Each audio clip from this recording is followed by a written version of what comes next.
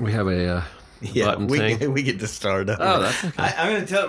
We're going to start this podcast over, but I got to tell you, guys, Oliver and I, we just had a great 10-minute conversation. Well, that was just a warm up. Play us in, Oliver. Okay, I'll play the abbreviated in. All right. Oh my God. Here we go.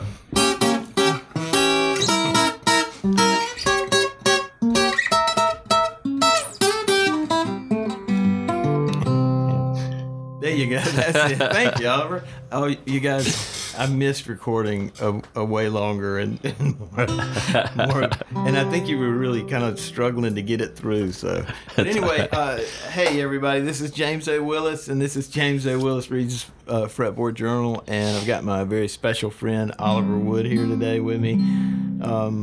I've known Oliver for a while now, and wow, what a great guy to be around. We're gonna talk about Fretboard Journal issue number 29 a little bit. Okay. And, it's a good one. And here we go again. But now I just was talking to you earlier about where you were from and everything. But I think you can give me a little bit of that again. Oh, I don't mind at all. I don't mind at all.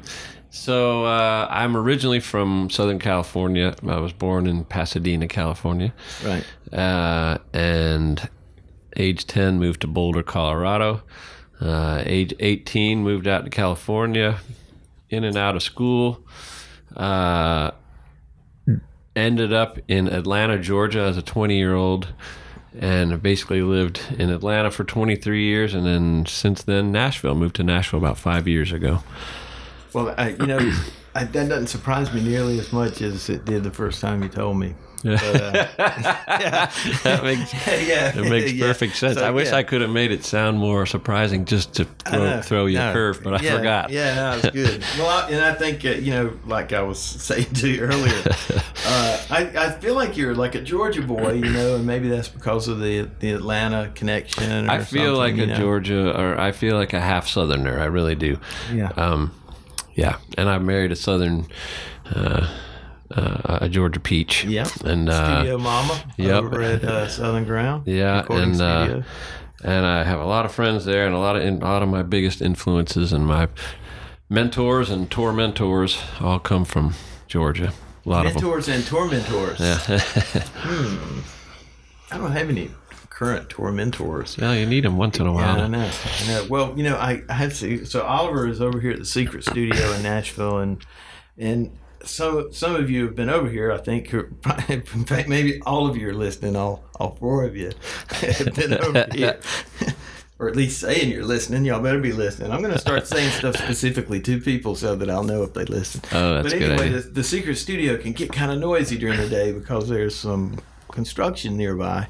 Yeah. And I'm feeling a little guilty right now because it's so incredibly quiet in here.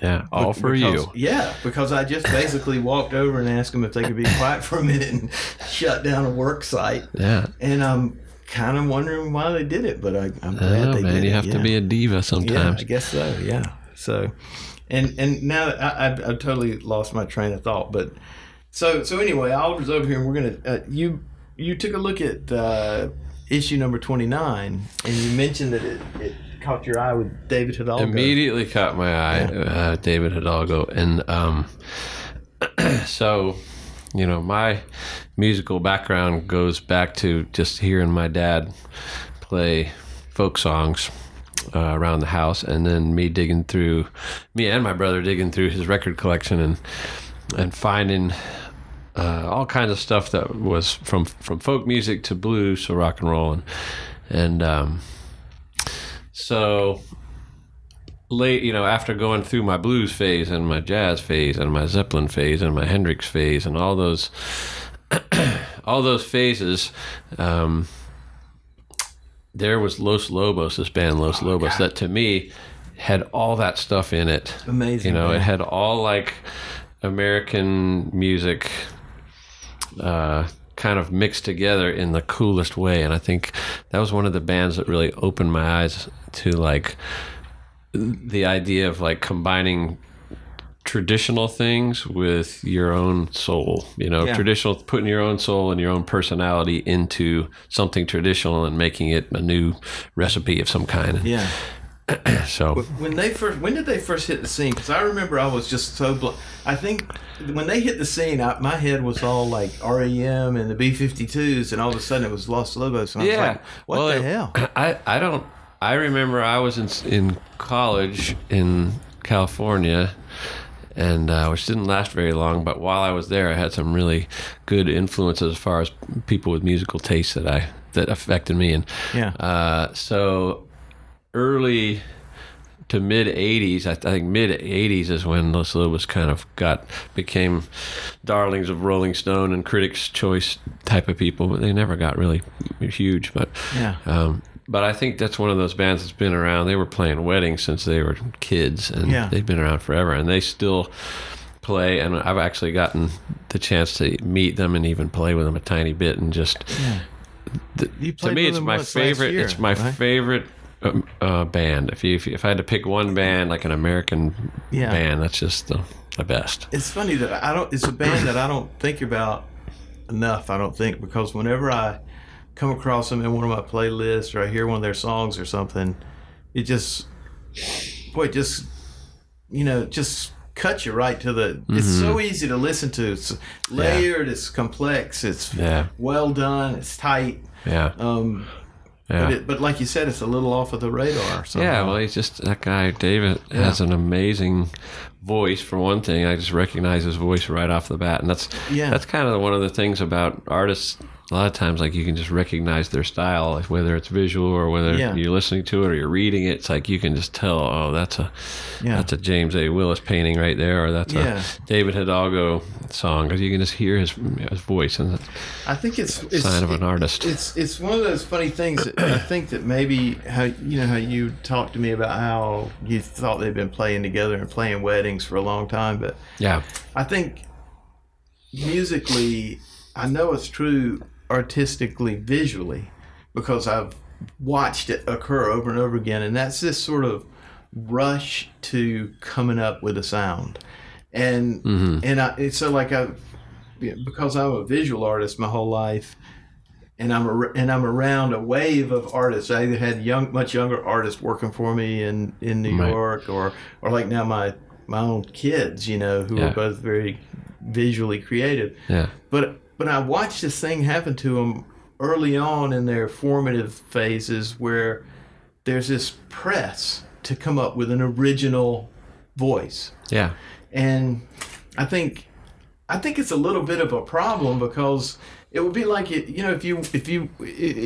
I went to university to learn how to write poetry. The difference in musically and poetically is that when I go to class the first day, nobody says, okay, here are the great poems. Now, before you start writing your own poems, invent a total new language. Right. So it's like there's an added thing that happens with musicians and artists. So you're talking about like a press to create your own voice consciously. As opposed to just being yourself. and not even just being yourself, but just, if you play music for a few years and you listen to yourself, eventually you'll start to sound like yourself.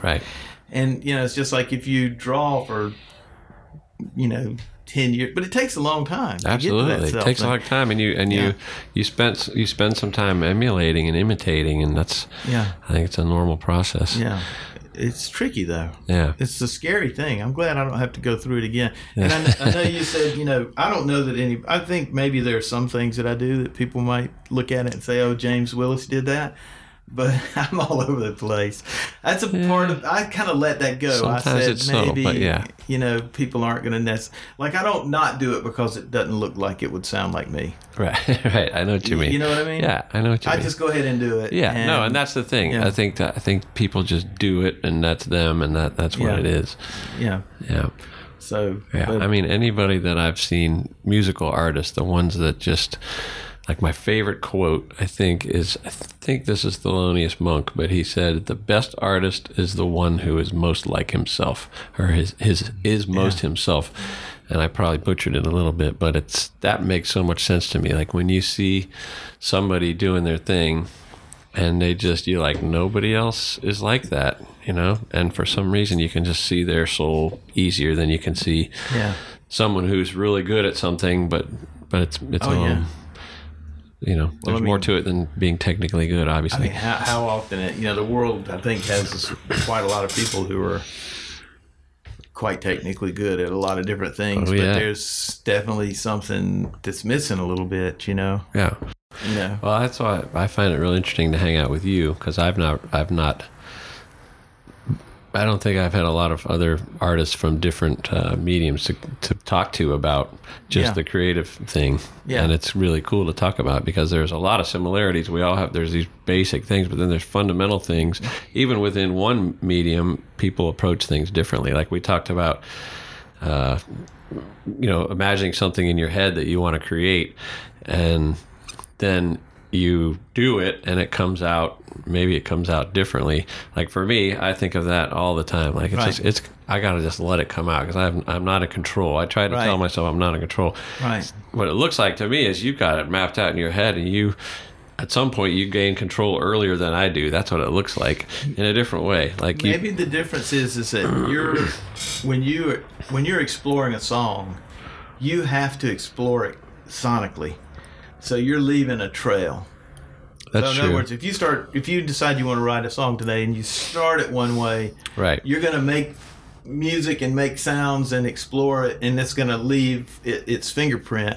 Right. If I think I want to make something, by the time you see me painting, right, you've already been through that. The work. Yeah, I forget about that sometimes. So by the time So it's not like you get halfway through and you crumple it up and start over. You're like committing stuff that's already in your head. I know where I'm headed. It definitely changes and moves around. That's kind of analogous to like being in the studio and like writing a song in the studio that you've never, which I rarely do. Usually, that sounds scary to me. It's happened a couple times by necessity, but most of the time, it's, you're working things out. I could work on a song for 2 years before recording it.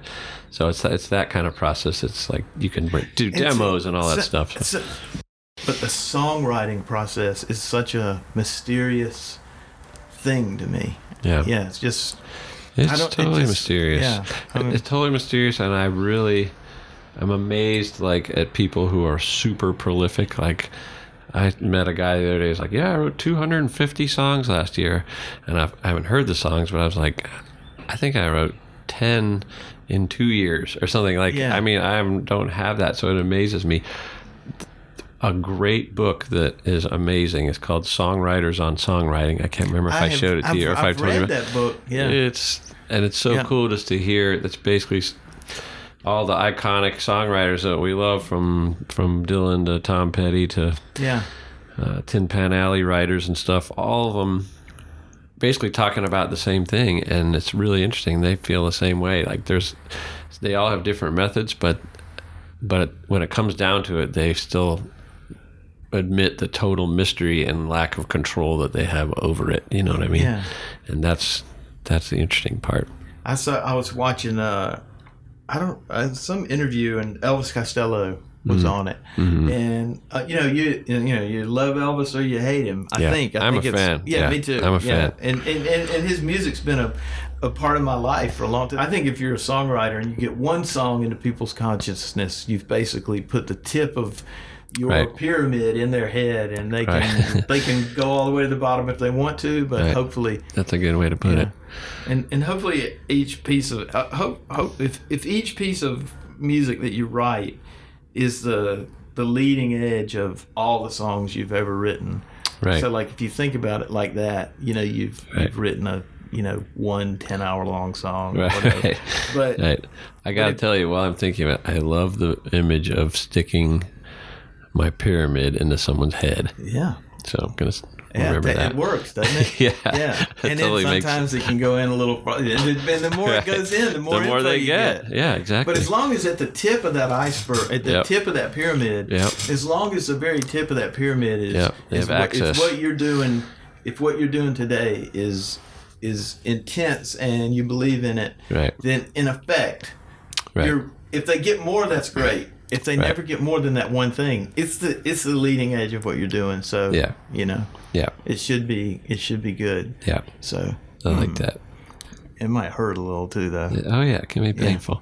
Yeah. These pyramids are sharp. So now, I'm going to jump back to this fretboard journal for a minute, and I know I've seen a video of you playing in their studio. Yep, they have a studio in Seattle, I believe, and as touring musicians, oftentimes we make stops at cool places like that where they are looking for people to come in there and do stuff, and I think I've been there twice, so it's good people. And at first I think when the way this whole podcast started was me reading in the car, and Jason, the publisher of Fretboard Journal, had commented. I posted a picture of it, and he said, "Don't read and drive." And I was like, "All right, I'm just going to start reading the magazine." I'm yet to actually read the magazine, although read it on the podcast. But Right. Sam Lewis stayed with us on Tybee, and with his guitar player, and we sang one of the articles. Oh, that's a great idea. It was really kind of weird. So That's great. But I was just jumping back to the book for a second before we got too far away from David Hidalgo, because what the funny thing that sticks to me in this article about him is the picture of his pedal board setup. Oh, I didn't see that yet. Yeah. How do you ever weed through all these options? Do you get sucked into, like the next new thing? The next new thing, absolutely. Do you have a couple? You know of what? sales? I definitely went through. That's a cool question. I definitely, like I'm sure a lot of other people, went through phases where I just wanted something shiny and new and something that had the latest sound, and I think over the years I found that I had a pattern going of just kind of always going back to my funky old crappy guitar, or just something that I paid $200 for, and I've now I know myself, and I know I really just like old guitars. I think I like guitars and amps that are older than me. Yeah. Which is about 50 years old or older. For some reason, I just can't get enough of those. Yeah. And I've had people offer cool, beautiful guitars. I'm just like, I just not going to go there because I'm just a snob about it or something. But somehow I got to feel the spirit in the guitar, and you can smell it. Like, I like this musty smell. That's another thing. I wish I could hold it up to the mic and you could pass off the smell. There may be some way to do that. I'll look into it. Maybe I can. There's probably a way to do it. File or something. But something about that musty smell of an old instrument, it's. I think that's an invention. What if you said just now, hey, I love the smell of this. Yeah, take a whiff. And I could upload a file. They have 3D printers? Yeah. Well, what if instead of having a 3D printer, I had a printer that was made up of different odors? Yeah. And I could upload a file, and then somebody could download it into their printer, and they could hit what would the analog to the speaker? What would the speaker be? It would be a little output thing. But as long as you didn't use that for evil, it would be good. That's what I'm saying. Because I have no idea what my brother would send me. I'll definitely let Monica answer that one. Daryl's calling the smell printer. The smell printer. See, that's what it is. It's a smell printer. Let's see. It's not a smell printer. It's a smell. But like smell what? Emulate. The smell emulator. Smell. Yeah. The smell emulation. The modeling. Smell modeling. Smell modeling. Modeling is big now. Yeah. But you'd have to have a smell microphone, a special microphone, and smell speaker. Yeah. Sniffer. The smell printer. Smell printer is my favorite though. So anyway, back to your old guitars. There's they suit you, man. They totally suit you. Something about it. I just feel it feels good, and I like. And it doesn't mean it has to be an expensive guitar either. Yeah. Some of the coolest ones are just these cheapo ones that you find that just something about them. There's only one of a kind. Yeah. I agree. And one of yours is here. Yeah. You got to get that today because I've loved having it here, and it's actually really cool. But I've you guys wouldn't know this, but sometimes the studio here in Nashville becomes like basically outside.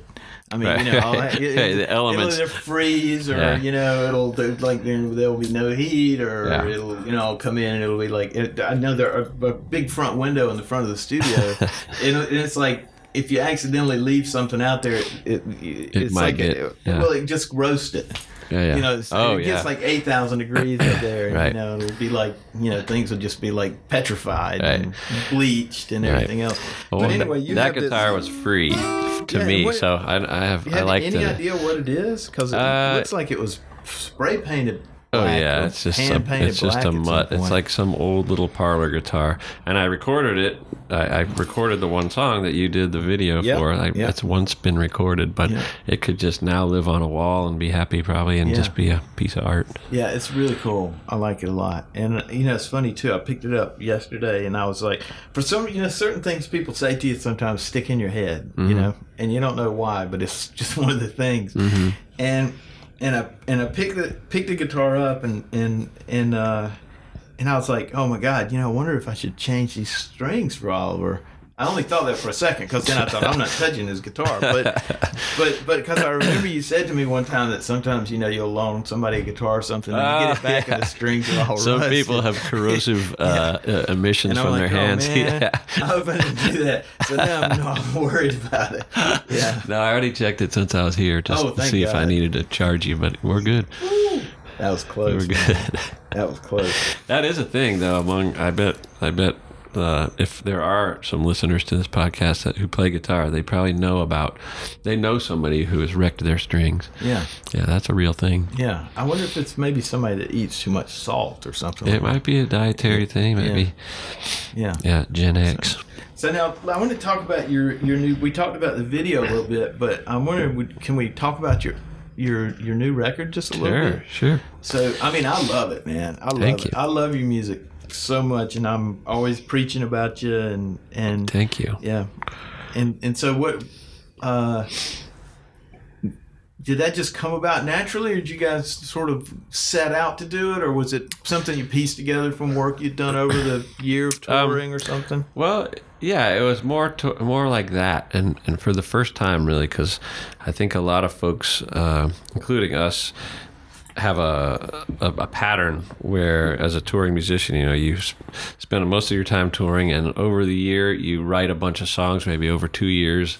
Seems like a pretty average amount of time between albums is about 2 years, although it varies. Some people are quicker or slower, but most of us, we write as many songs as we can and work on them, and then we block out a couple of weeks in the studio and we try to make a record. Yeah. And that is a very common practice, and I've done it every time except for this new record. And Chris and I, my brother, we always had a fantasy of making a record one song at a time over the span of a year, and just writing a song and then just recording that song. Or writing 2 songs and going in the studio for a day and a half and doing those 2 songs or whatever, but really not feeling the normal pressure and compromise that comes with that other model. Yeah. Because that other model, it's like you're trying to fit in, you're watching the clock, and you're maybe compromising things, like all the songs don't get enough love sometimes. And so this way it felt like each song was its own little album. And, and we did it in a more economical way than we used to. Like, we went to a more modest studio, price-wise, and we produce it ourselves. We have to pay a producer. We have our own little record label, so we're not worried about owing somebody money back. Nobody's asking us, how's it coming? Or I'd like to hear something. So it's very, liberating to do it that way.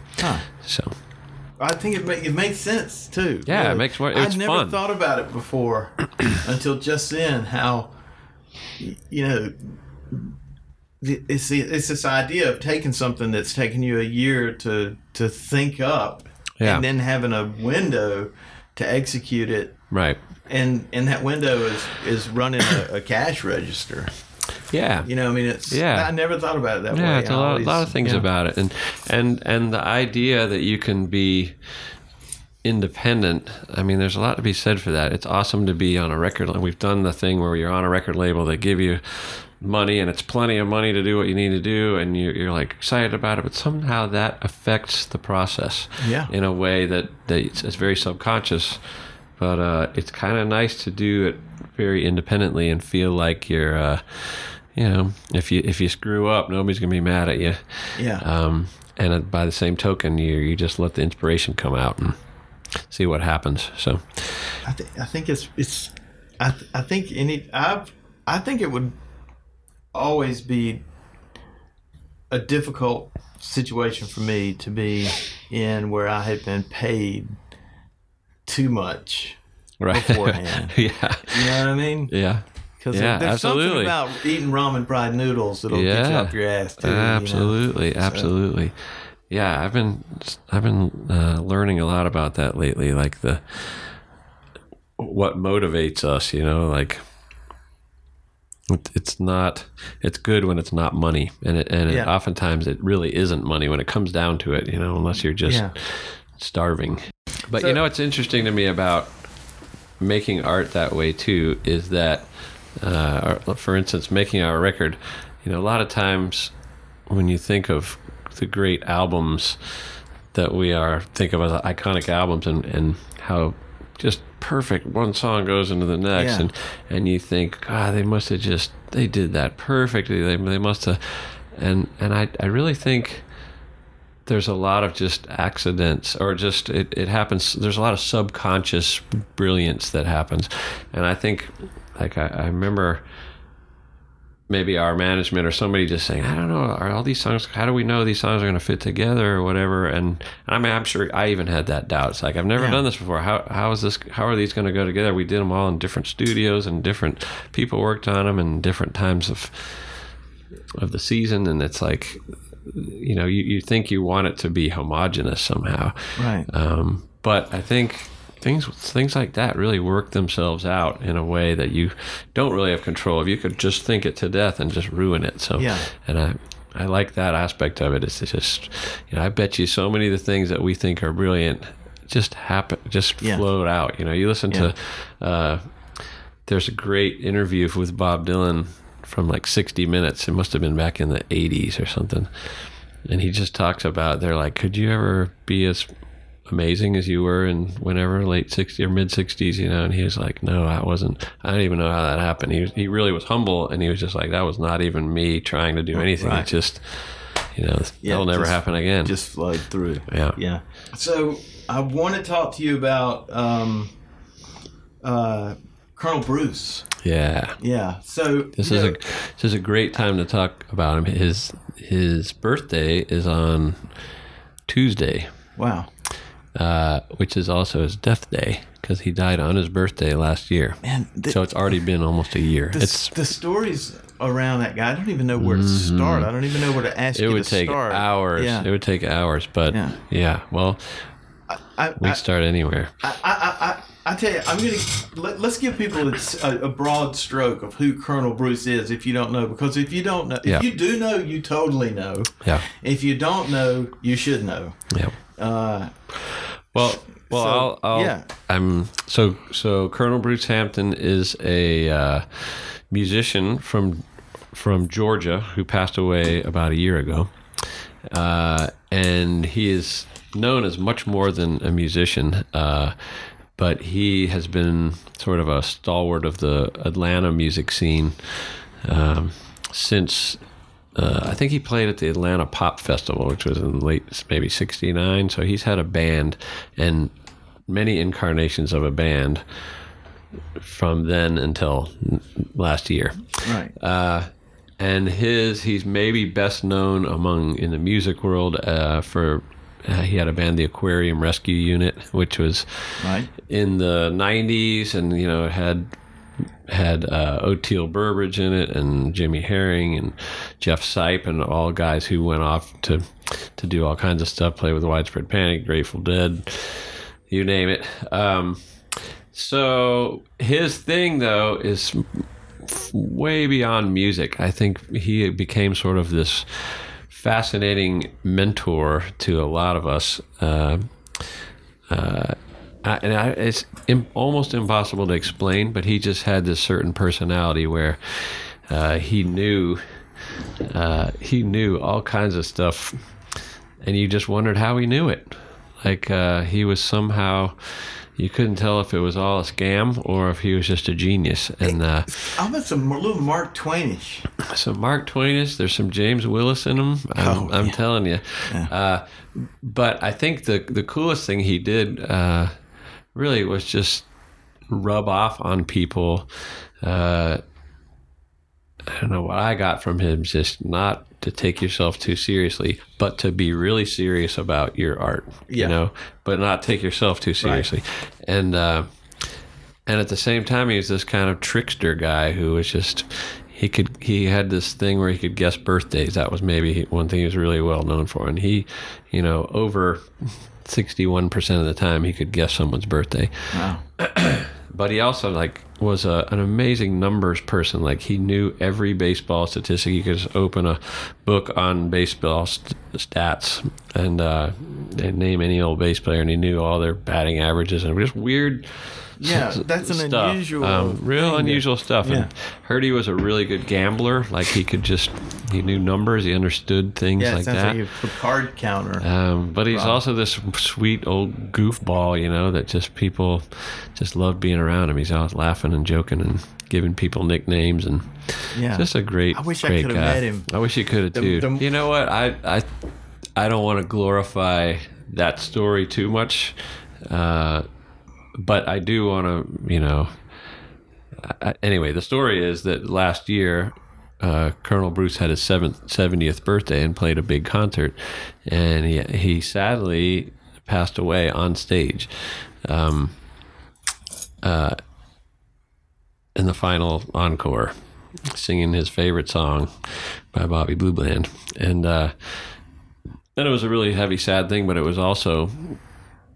you know, if you knew him, it just was somehow, there was some poetic perfection about it. Yeah. And there's even interviews of him in the 60s, you know, saying that would be the ultimate way to go. So it's pretty amazing. You know, you could easily think, wow, he just pulled off the ultimate stunt, you know. Yeah. Though in a very maybe a little bit more positive way, but just someone who's like, he's like, you know, don't. It's his idea of success and happiness was the right thing. It was not fame and glory. It was more doing what you love and being good at it and serious at it.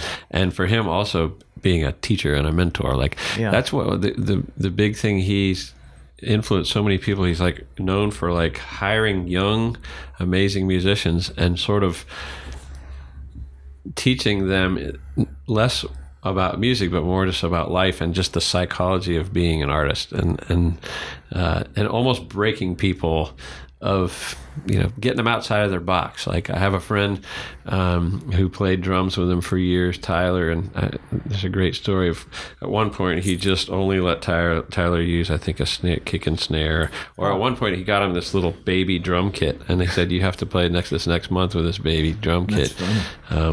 But there's all kinds of things like that. He just would come up with crazy rules or things just to challenge people and get them out of their box and almost make you realize how absurd the whole thing is, and that there's no reason to be stressed out about it or egotistical or anything. So if you're talking about like the Buddha or somebody, you figure, he knows what's going on. Yeah. But with Bruce, you just wondered if it ended up being that we'll never know if he knew. Right. You know what I mean? Yeah.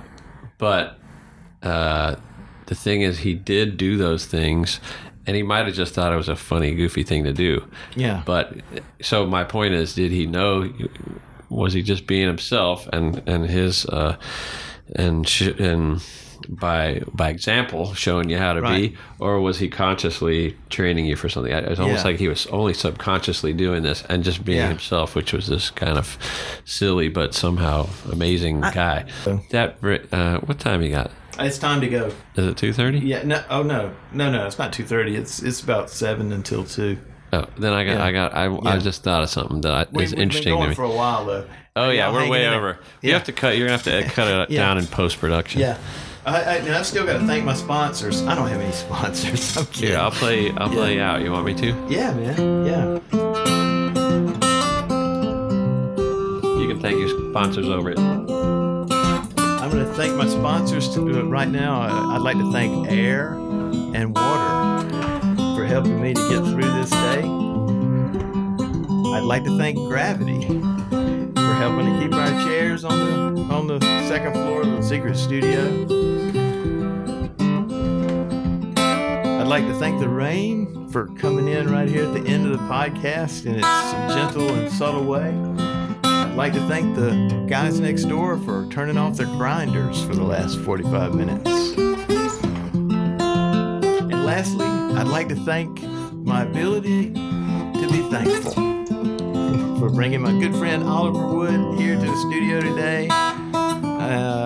It's been a great talk, and thanks to you guys for joining us.